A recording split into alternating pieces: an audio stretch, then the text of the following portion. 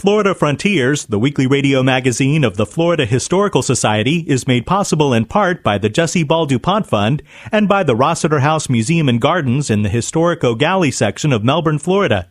It's also made possible by Florida's Space Coast Office of Tourism, representing destinations from Titusville to Cocoa Beach to Melbourne Beach.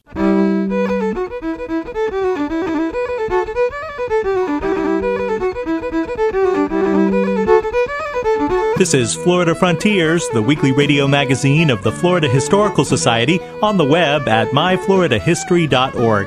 I'm Ben Brotemarkle, and coming up on the program, Don Tristan DeLuna's failed attempt to establish a colony in Florida in 1559 provides great material for an historical novel by John Appleyard. We recognize that we really had not established in the minds of many people who Tristan DeLuna really was and what the contribution was. And so we kept kidding one another. You write a book about it. No, you write a book about it. Well, that was what I finally did in 1977. We'll discuss photographs taken in the aftermath of the devastating fire of 1901 in Jacksonville. There were a total of 146 city blocks in downtown Jacksonville that were absolutely leveled. And we'll talk with Brandon Hote, author of the book Going Ape, Florida's Battles Over Evolution in the Classroom. All that ahead on Florida Frontiers.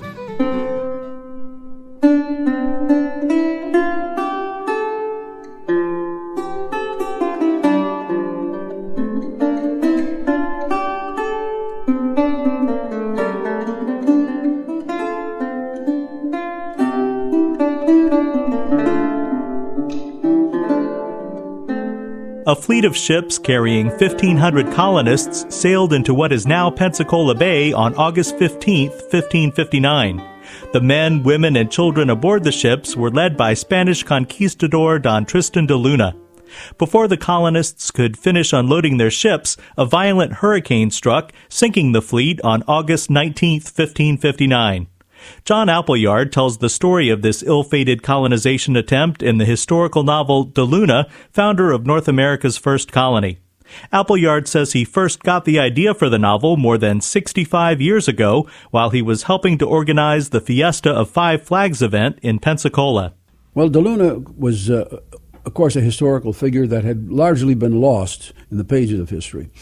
And in 1949, a group of local businessmen came together recognizing that Pensacola needed something of a magnet for tourism. And so someone suggested that a fiesta, an annual celebration, be held, and that DeLuna become the magnet at the center of it. And this group organized, raised a little money, and in 1950, the first celebration of what they call the Fiesta of Five Flags was held. And that celebration has been continued. It had been held every single year, usually in June.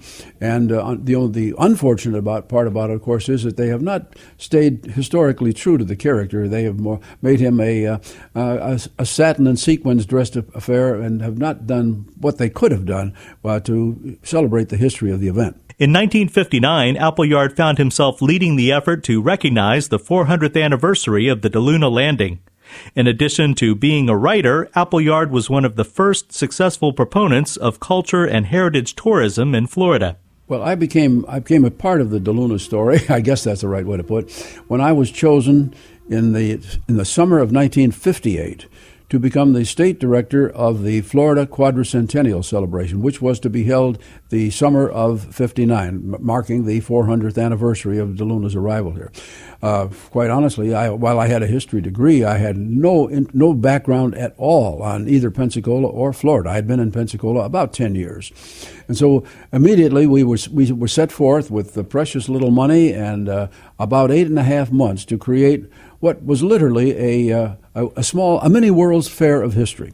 And all of this was put together, of course, with the assistance and great cooperation of the Spanish government, the British government, the French government, a lot of help from the people in Mexico, and of course the Florida Historical Society and a number of other resources here contributed to that.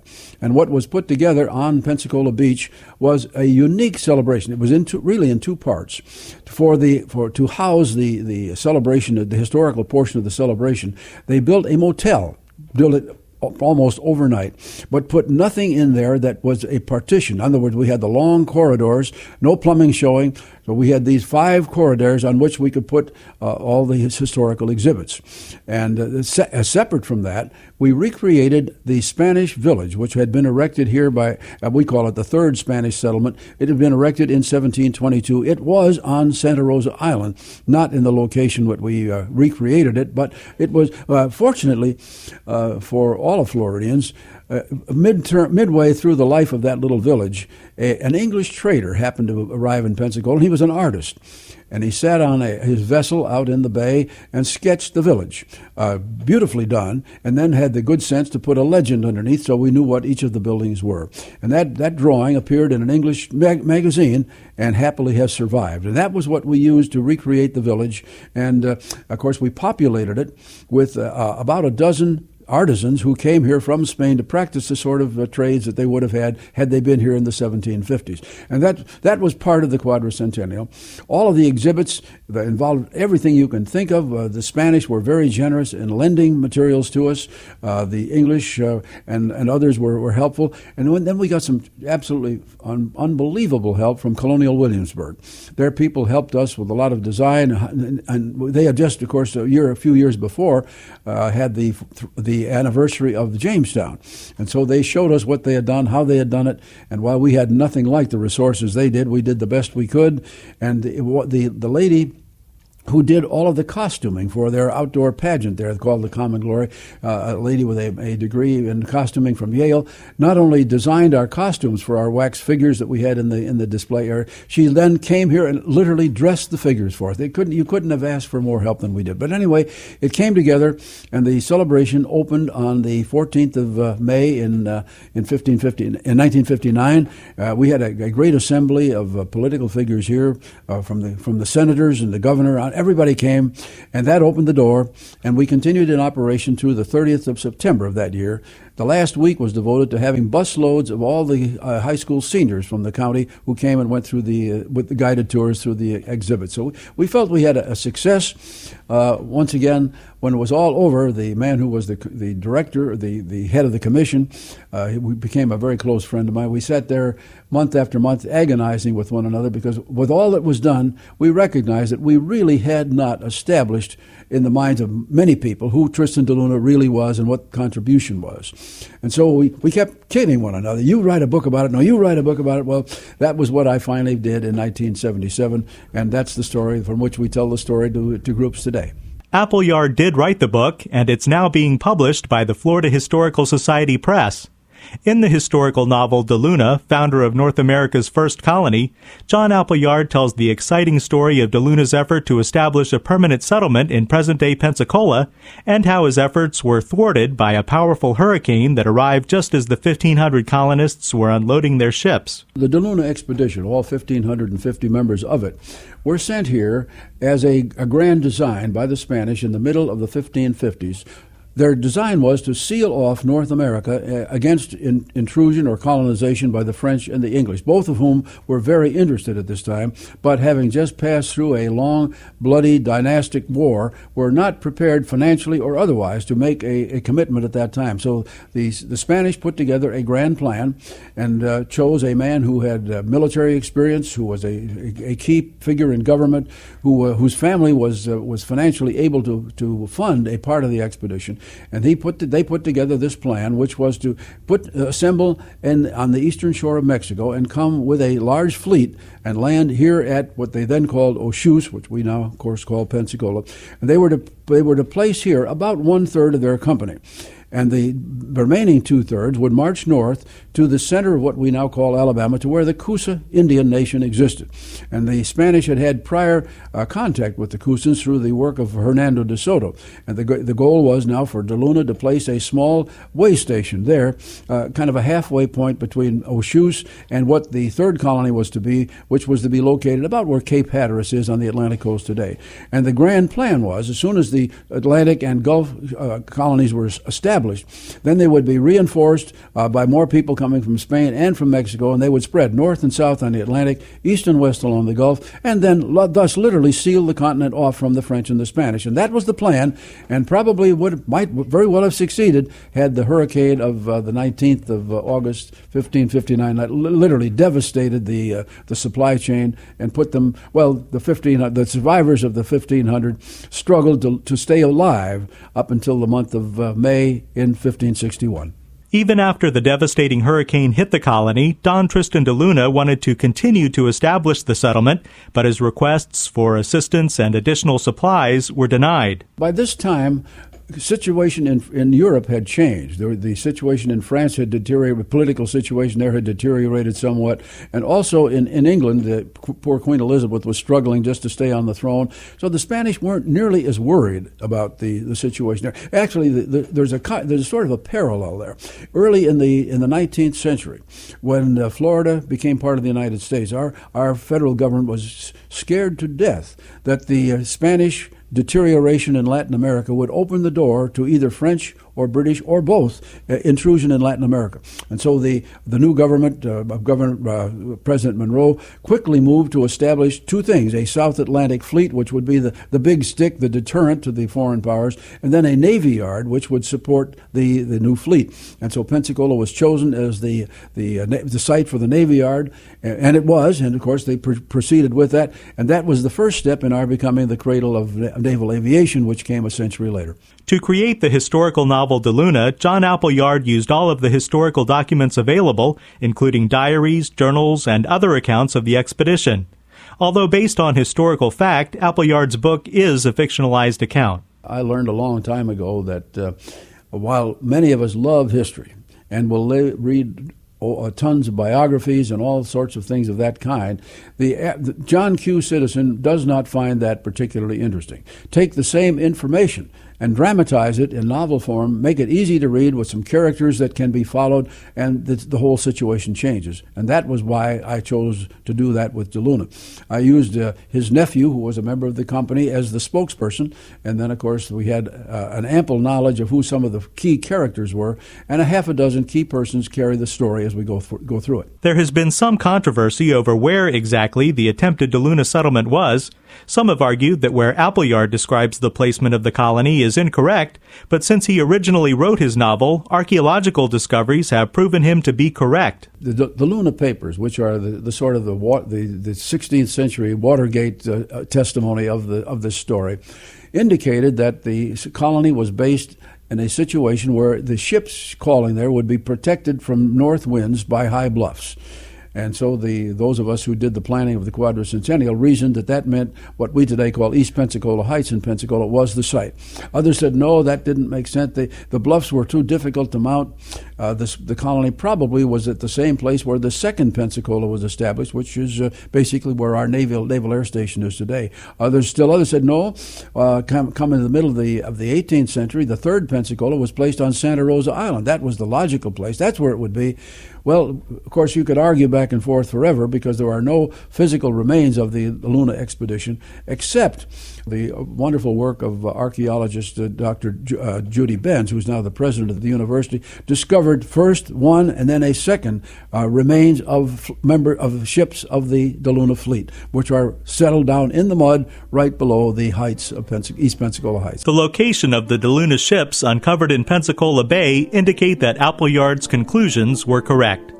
St. Augustine, established by Pedro Menendez de Avilés in 1565, is recognized as the oldest continuous European settlement in what would become the United States. Had De Luna been able to create a permanent colony at Pensacola 6 years earlier and expand northward and westward as he had planned, American history may have been quite different. The John Appleyard novel, De Luna, founder of North America's first colony, is published by the Florida Historical Society Press.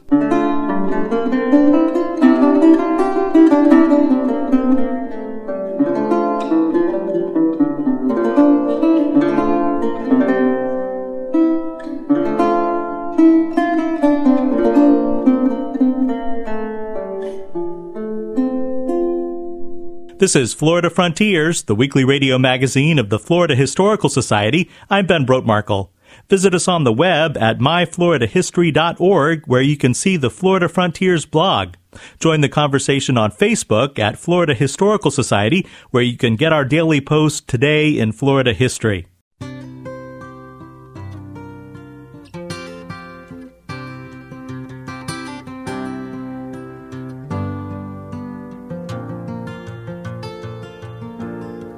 Just yesterday morning, they let me know you were gone. Suzanne, the plans they made put an end to you. I walked out this morning and I wrote down this song. I just can't remember who to send it to. I've seen fire and I've seen rain. I've seen sunny days that I thought would never end. I've seen lonely times when I could not find a friend. But I always thought that I'd see you again. Joining us now is Ben DiBiase, Director of Educational Resources for the Florida Historical Society and archivist at the Library of Florida History in Cocoa. Ben, the 1901 fire in Jacksonville burned down most of the downtown area, right? No, that's correct. It was Friday, actually, May 3rd, 1901. Jacksonville experienced its most devastating fire. In fact, it was the most devastating metropolitan fire in Florida. There were a total of 146 city blocks in downtown Jacksonville that were absolutely leveled. Between 9,000 and 10,000 people were left homeless by the afternoon. Total of approximately $15 million worth of property damage. Luckily, though, there were really only 7 reported deaths due to the actual fire, but there were some eyewitness accounts that would lead us to believe there were probably more that were unreported. But it was just an absolutely devastating conflagration that really had kind of long-term impacts on Jacksonville's history. Now, here at the Library of Florida History, you have some really remarkable photographs documenting this tragic event. Yeah, that's right. And oftentimes it are the photographs in our collection that really help people to understand what life was like in the past and really help to bring these historical periods to life. And this collection of photographs is certainly no different. We have approximately 16 original images that were taken shortly after the fire, probably during the weekend in early May of 1901. And they range from different views from what would have been the main city intersections. Here we're looking at a mounted photograph of the old city armory, which was actually purported to be fireproof when it was constructed in the 19th century. And as you can see here, it's looks like it was completely bombed out. The fire came through the city with such force and came through so quickly that a lot of the brick buildings actually exploded from the extreme heat. Here we're looking at the old post office, which is actually just a pile of rubble. There's no post office left, and we can see these sticks here along the sidewalks, which prior to May 3rd, 1901, were beautiful oak and pine trees along the city streets, but were essentially left as just sticks after the fire. One of the more interesting photographs that we have in the collection is actually of a group of men standing on a barge in the St. Johns River, and they're pulling up a diver with one of those large brass, diving helmets. And this diver was sent down to search for bodies because as the fire swept across the city from the western part of the city all the way across, it actually pushed people towards the St. Johns River, towards Market Street, which is where kind of the commercial working waterfront area was. And a lot of people ended up jumping into the river. They were boarding boats. A lot of these boats were overcrowded. They capsized. Some were actually caught on fire as they were trying to escape. So many people were believed to have gone into the river, and these divers were searching for the bodies. And, of course, many of those were never recovered. So that's why we still don't have a good number as far as the total death toll. Do we know how this fire started?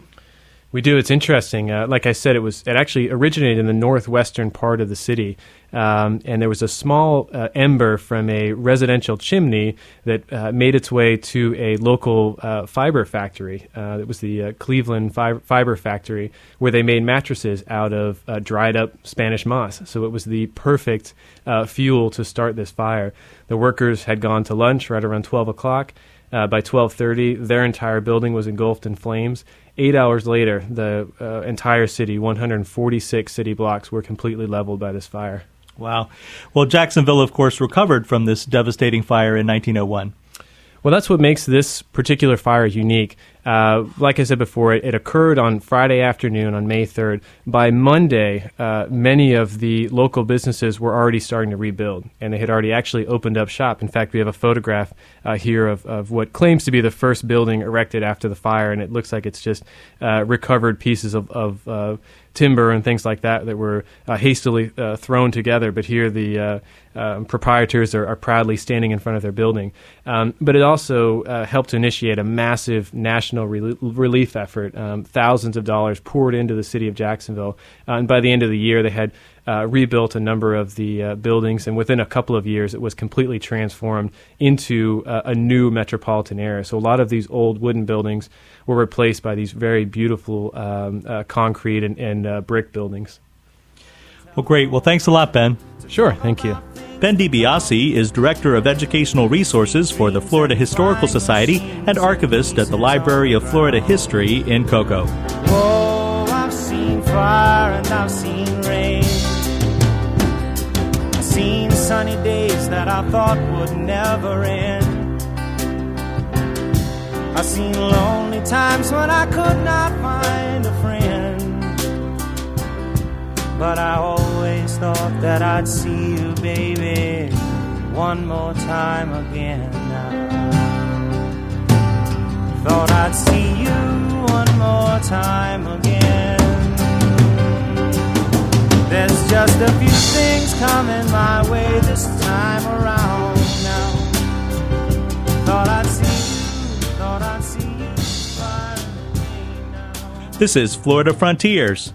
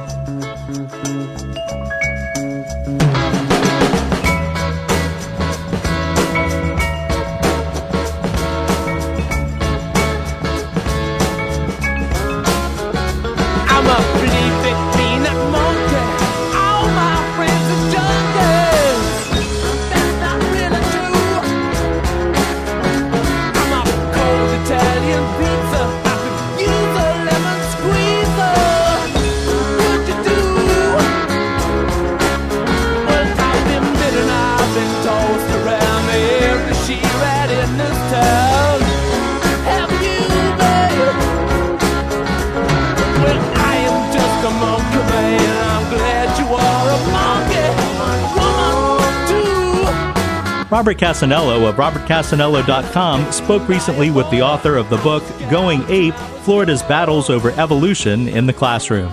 That led to the formation of what's called the Biology Sciences Curriculum Study, which is still in existence today. They formed a core group of educators and scientists to come together and formulate a really good science curriculum and textbooks to go along with it. That's when evolution became a huge part of the curriculum. That was Brandon Haught, author of the book Going Ape, Florida's Battle Over Evolution in the Classroom. He recently spoke to me about what brought the teaching of evolution back to the science classrooms after the controversy of the 1920s and the Scopes monkey trial. Well, keep in mind that prior to the 1950s, evolution was essentially out of the textbooks. Maybe some teachers were covering it, but not very thoroughly. All the stuff that happened in the 1920s and 1930s really radically changed the textbooks for the next couple of decades. So, as I said, that led to evolution pretty much not being in the textbooks anymore. But then as we got into the 1950s, there was a growing rivalry with the Soviet Union. There was a feeling here in the United States that we were starting to fall behind them in scientific knowledge and technology.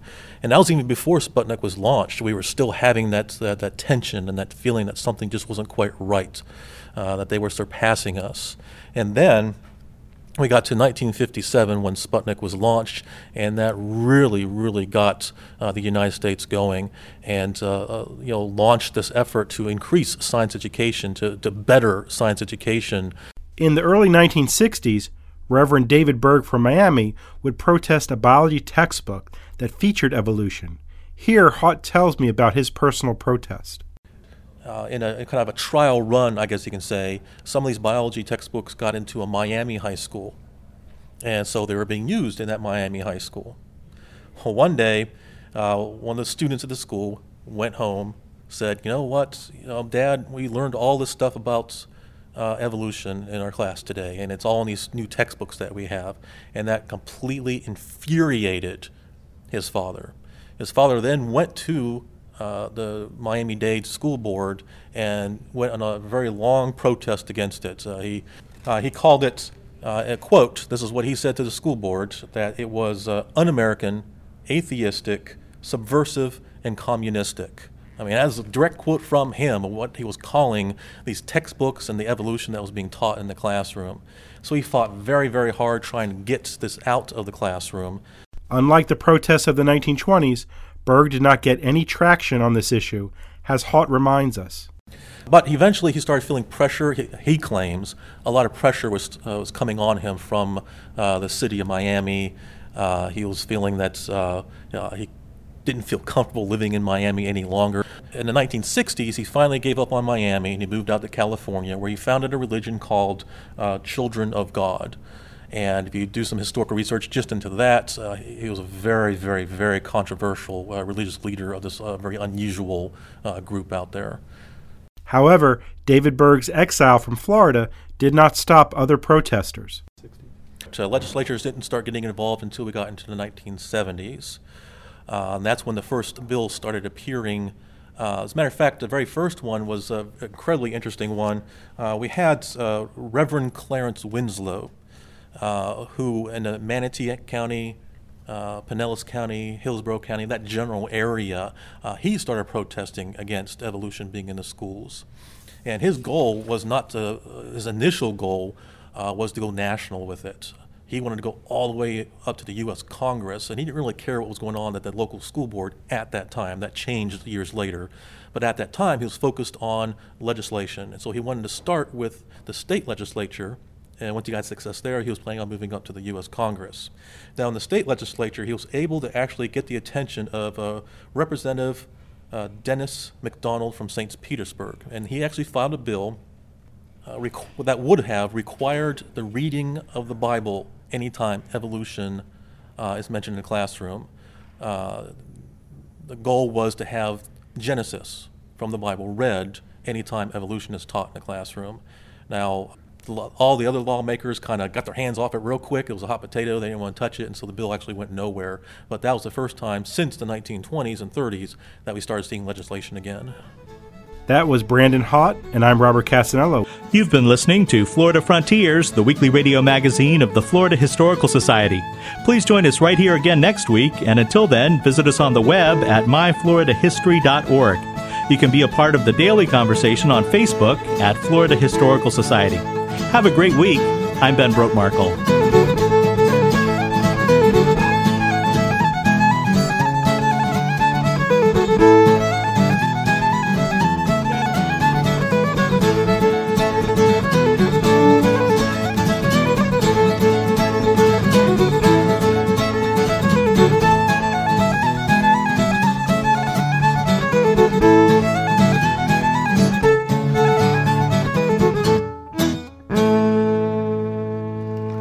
Florida Frontiers, the weekly radio magazine of the Florida Historical Society, is made possible in part by the Jessie Ball DuPont Fund and by the Rossiter House Museum and Gardens in the historic O'Galley section of Melbourne, Florida.